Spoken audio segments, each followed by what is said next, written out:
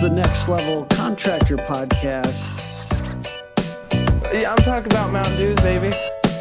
And we're helping small businesses and construction companies be more profitable with better leads Eat and better bread, systems. desserts, and just get all fat and sassy. We're coming at you every Monday, 7 a.m., 30 minutes or less with no bullshit. We'll do it live. Do it live. I'll write it and we'll do it live.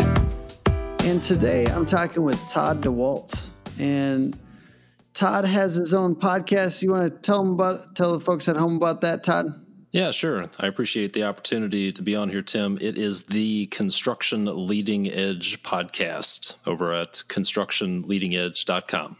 So basically, just stop listening to this one right now. Go listen to the better podcast over there. No, I'm just kidding. Can you talk about the topics that you cover on that podcast, though? Yeah, the main thing I do is interview construction business owners and share their stories.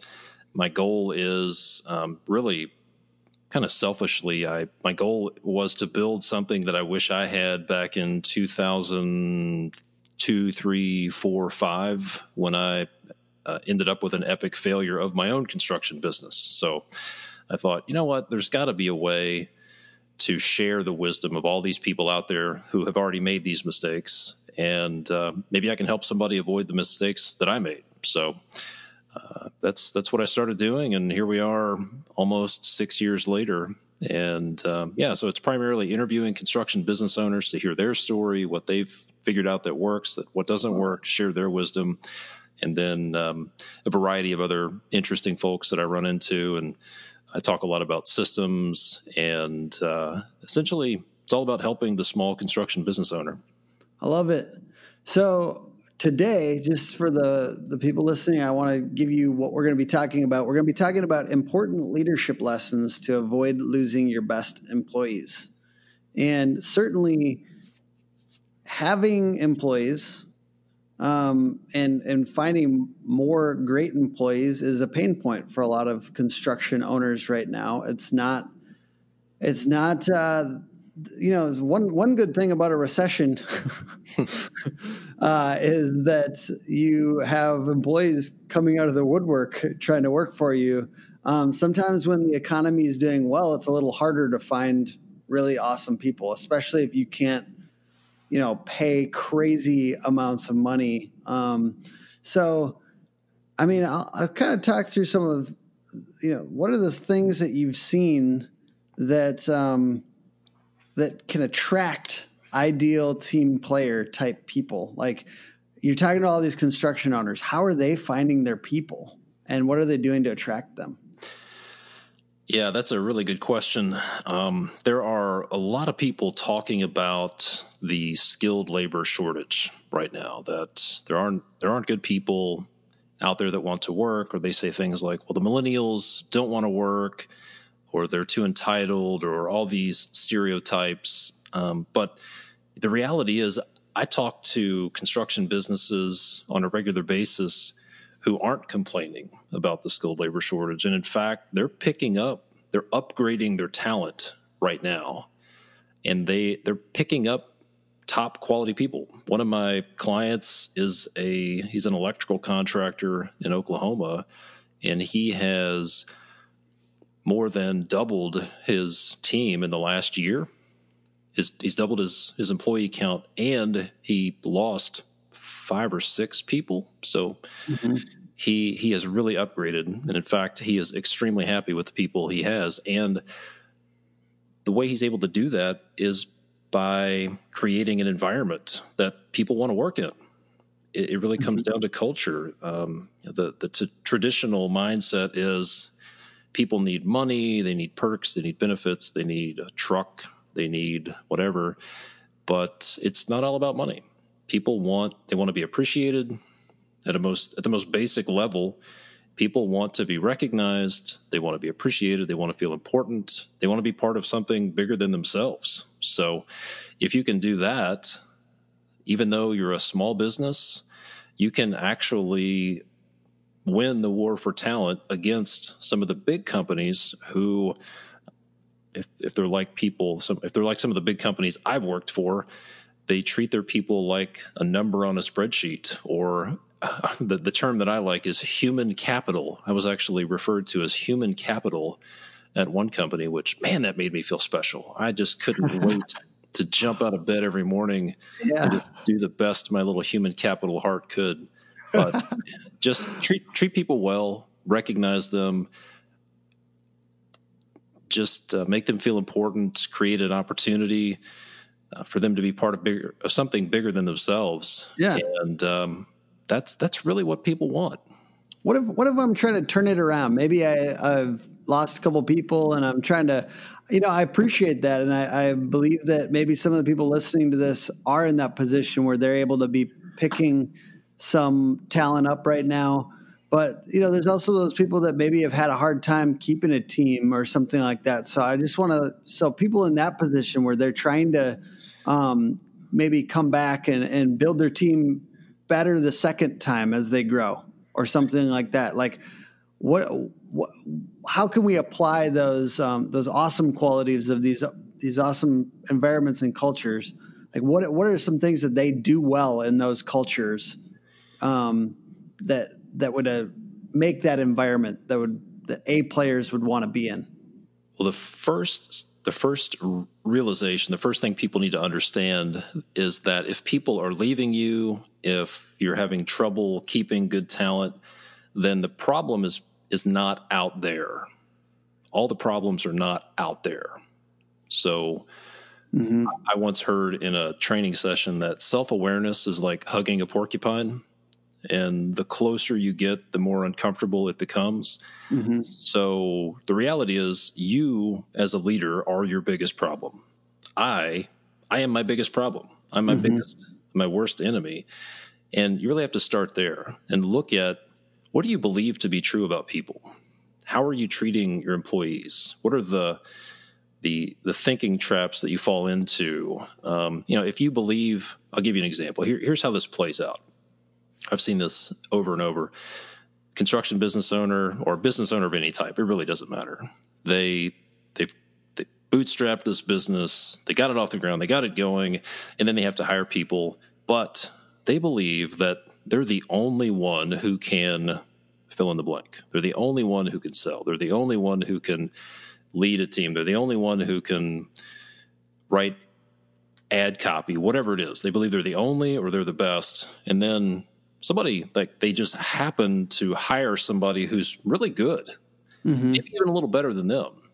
Well, that person's performance is better than the business owner. So either consciously or subconsciously, that guy's this happens to women, I'm sure, but I know it happens to men. That guy starts to undermine this performer because this person's performance is attacking their belief that they have to be the best. And they sabotage them, they undermine them, a lot of times subconsciously. And then that person finally gets fed up and leaves. And then the business owner throws their hands up and says, you know what? You just can't find good help these days. Ouch. That almost hurts a little bit. I hope I don't do that to our employees. Well, it becomes a self-fulfilling prophecy. And that's why it's like the story of the emperor who had no clothes. Nobody would tell him, and his situation was in his blind spot. And the nature of a blind spot is you can't see it. And I have these belief patterns that I fall into, and I'm sure you do, and everybody listening has these belief patterns. And the key is to really hug that porcupine and take a good hard look at, am I the problem? Well, how am I the problem? And then start there, because if you're the problem, then it doesn't matter how many good people you bring in, they will constantly leave. And you're the common denominator. So that's where I would start is look at yourself. Awesome. What are some of the biggest problems you've seen with owners trying to motivate people? I think the biggest problem is that they're trying to motivate people. That they believe that they have to motivate people or that they can motivate people. Now I'll pause for effect there and let that sink in. But the reality is, it's almost impossible for me to motivate anybody else. Mm-hmm. Now, if I take the position that I have to motivate people, then in my mind, they have no motivation. It's all on me. They are lazy, disengaged, disenchanted, whatever. And I have to motivate them. And if you treat people that way, then they will react accordingly. Now, the reality is, the truth is, this is according to research, everybody has all the motivation they need. And a leader's job is to help that person find it. That's good. That's good.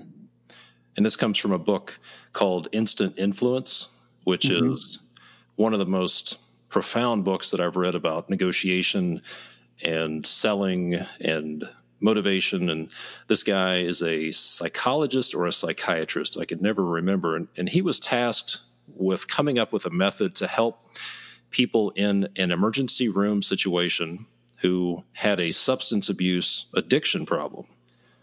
And he had to come up with a method to help people break their habits and change the way they think in like 7 minutes in that kind of environment. So one of the fundamental principles was everybody has all the motivation they need. And if you want somebody to be motivated, then your job is to help them find the motivation they have. I appreciate that very much. That's a great take. How do you dig up and solve problems? Let's say interpersonal problems and, like getting the work done problems with your team without having a complete breakdown. Yeah, as I've heard a lot of people say this, that look, business is easy, construction is easy, but people are hard. And there are a couple of principles that I've found to be really helpful for me. One is this principle that is called separating the event from the story. So when something happens, let's say your subordinate or somebody on your team, the person you're managing, they make a mistake. They miss something, they do something wrong. There's the thing that happened, and then there's the story that we tell ourselves. So I'll give you an example. I was running a company. We had 40 or 50 employees at this time, and this crew left a $4,000 or $5,000 piece of equipment sitting outside in somebody's yard in the rain all weekend. And I found out about it, and I'm like, what the hell were they thinking? And immediately I started coming up with these stories like, well, they obviously don't care. They're in a rush to get home. It's Friday afternoon, blah, blah, blah, all this kind of stuff. All of these stories. So several of us in the office were pontificating on why in the world would these guys do this and coming up with all these great narratives about it. So I said, all right, hold on. Bring them in here. Let's find out. Let's ask them. Why did they do that? And we did. And I said, guys, this $4,000 pump was left outside. What happened? And in unison, they said, Richard told us to leave it there. And Richard was the owner of the business. So we're like, never thought about that. He just happened to drive by, told them exactly what to do. He's the owner. He's the boss. They did it.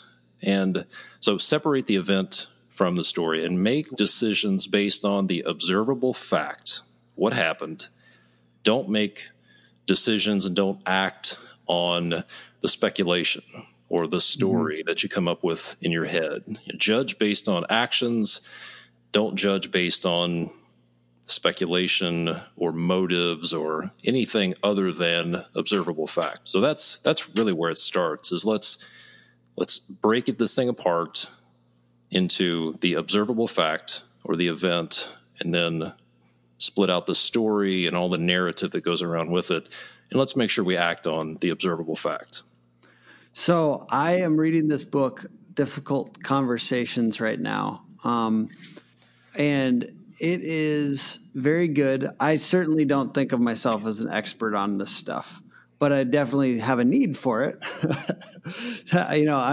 I sometimes get emotional. One of the things that I thought was really helpful about this book that I'll share, it was just saying basically the idea of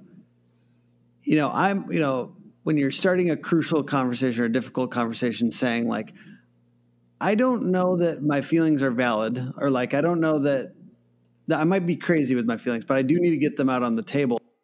Burn the underbrush, or you don't clear the underbrush, you'll start a forest fire. Do you know what I mean? You actually have to clear it out. And part of that is actually sharing those things. It feels almost counterintuitive that like sharing your feelings when they're not that crazy will ultimately kind of make sure that you don't have these blow-ups maybe with employees and stuff like that. I've seen that be very useful.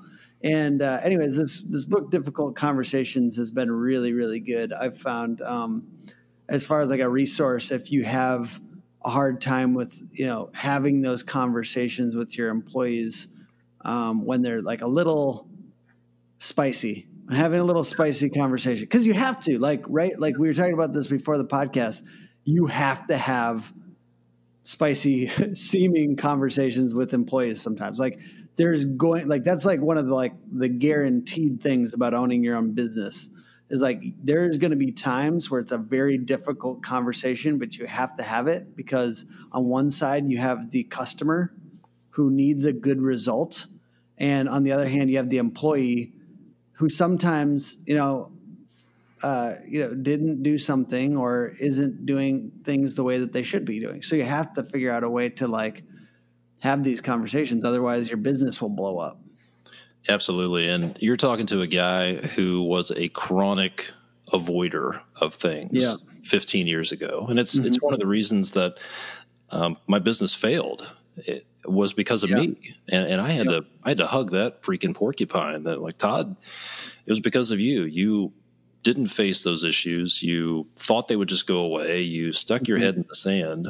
And absolutely. Here's what I tell people is, well, a few things. One, you don't get to decide if you're going to have to deal with conflict. Okay. Yeah. What you get to decide is when and how big this issue is going to get. Mm-hmm. So you can either choose to deal with it when it's really small, or you can wait until it grows legs and it's this monster that's running around, knocking things over in the office, and it's become this cancer that's spread everywhere. So the next thing is conflict is not bad. Conflict is healthy. It's unresolved conflict. That's bad.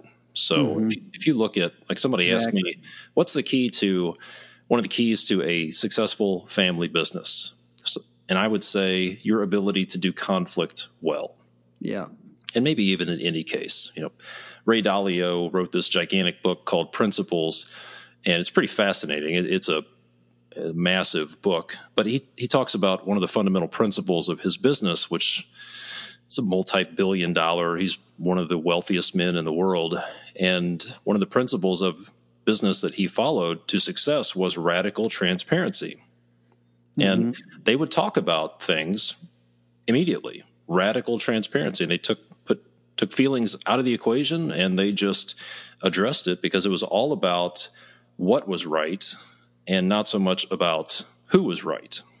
Mm-hmm. So, the other thing I tell people is if you want to take a fast track to the top of your organization, then master conflict, because it is a superpower. People run from conflict more than they run from selling. People hate it. There are people who would rather jump out of a plane while giving a speech naked than do conflict. I mean, it is crazy.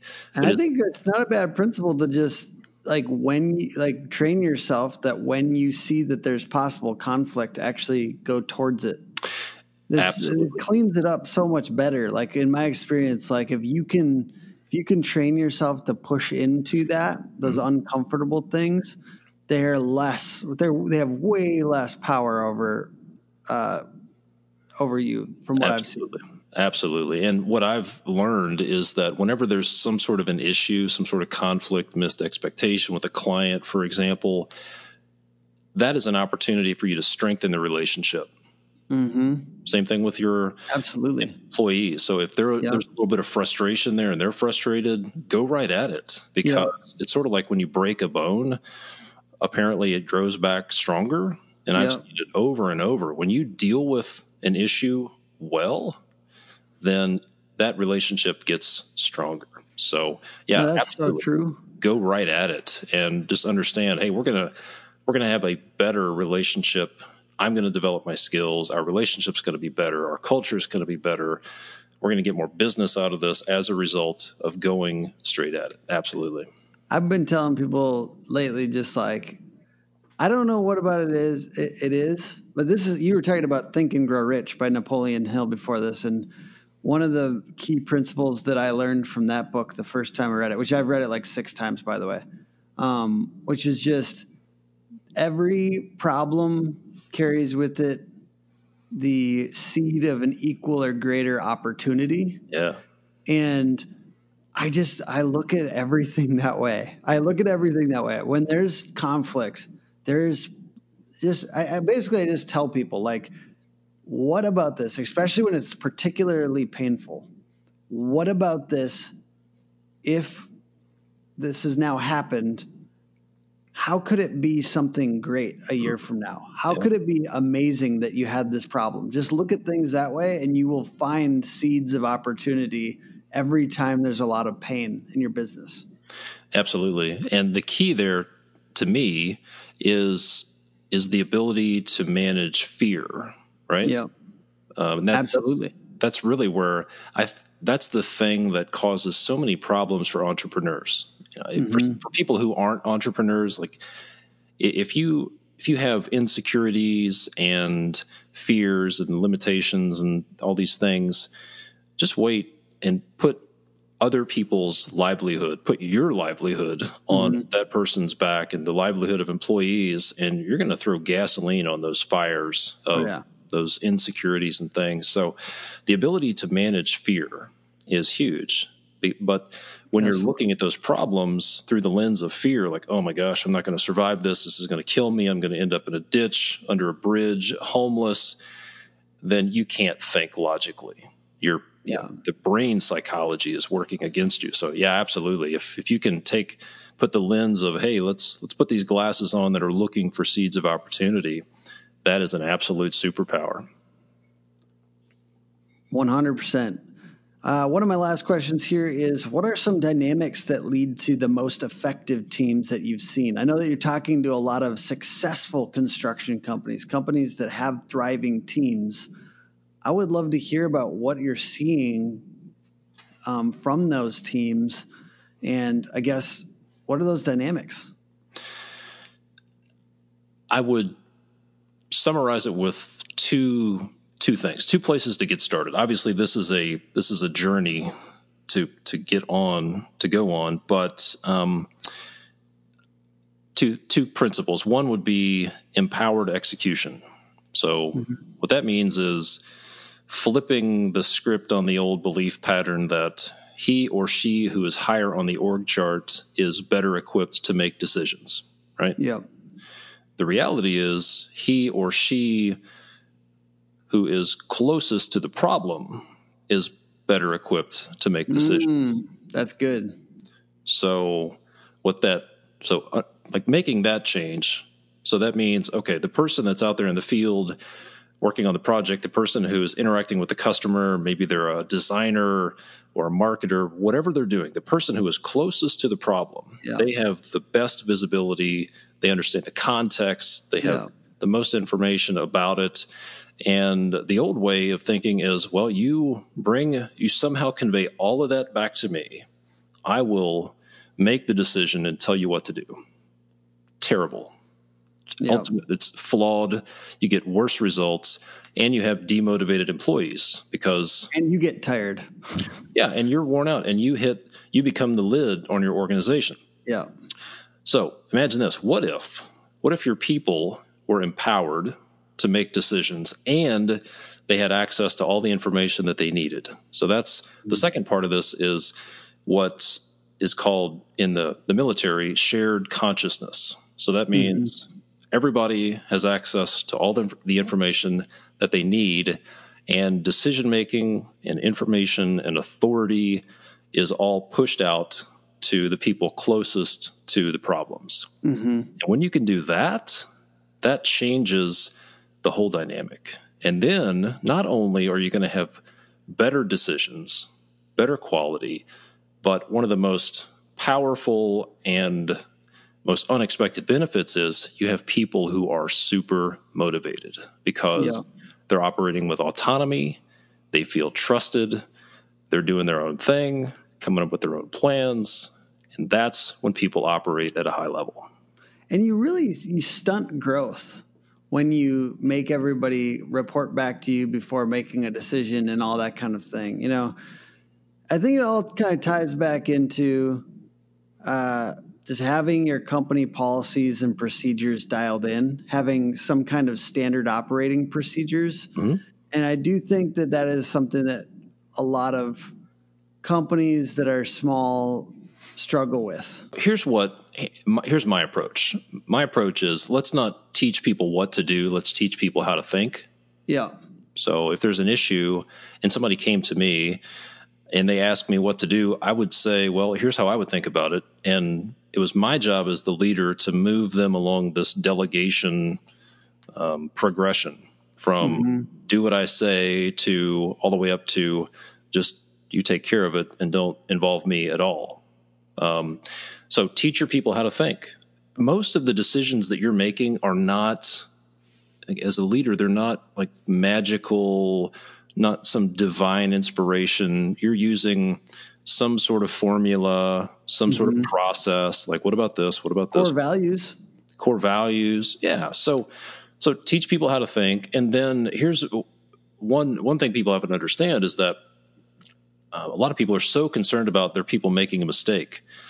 But the reality is the cost of indecision or the cost of inaction is often much higher than the cost of a wrong decision, especially on a construction site. You've got guys and equipment and you know, the meter's running. So one of the best pieces of advice that I've ever heard that I share with people is tell people, give them delegations of authority.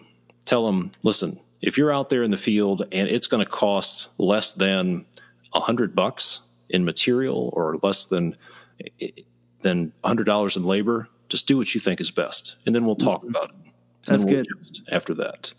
And you got any more of those? I like that. That's a nice little bullet pointed rule there. Do you got any more things like that, like principles that you've seen work? Yeah. So the delegations of authority would be big. Get people to tell you what they're going to do rather than ask permission. Yeah. So if they're not sure if they need, it's almost practice that with them sometimes. Say, hey, can you try that? Yeah. Can you try saying that where you're telling me what to do rather than ask, what do you think is the right thing? Yeah. Yeah. So instead of asking permission, then have your people come to you with a solution. Yeah. I like that. And say, here's what I'm thinking about doing. What do you think? And then you as the leader should avoid like telling them what to do, make very few statements and ask questions. Yeah. So I do have to wrap up because we're reaching that 30-minute mark.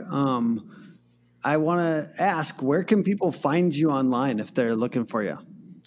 The best place is my website, constructionleadingedge.com. And you can find links to the podcast there, links to a lot of my other stuff. I'm pretty active on LinkedIn as well. You can find me at Todd DeWalt. And the last name is spelled DAWALT. Those are probably the best two places to track me down. Awesome. Thank you so much for joining me today on the podcast, Todd. Definitely open to having you on again sometime if you feel like there's a topic that our audience would enjoy. And thank you all for listening to the podcast at home or in your truck or wherever you're at. This is Tim Brown. Hook Agency puts on the podcast, hookagency.com, Hook Agency all over social media. And it's the Next Level Contractor podcast, helping small businesses and construction companies be more profitable with better leads and better systems. Every Monday, 30 minutes or less, no bullshit, 7 a.m. And have a good week. Bye-bye.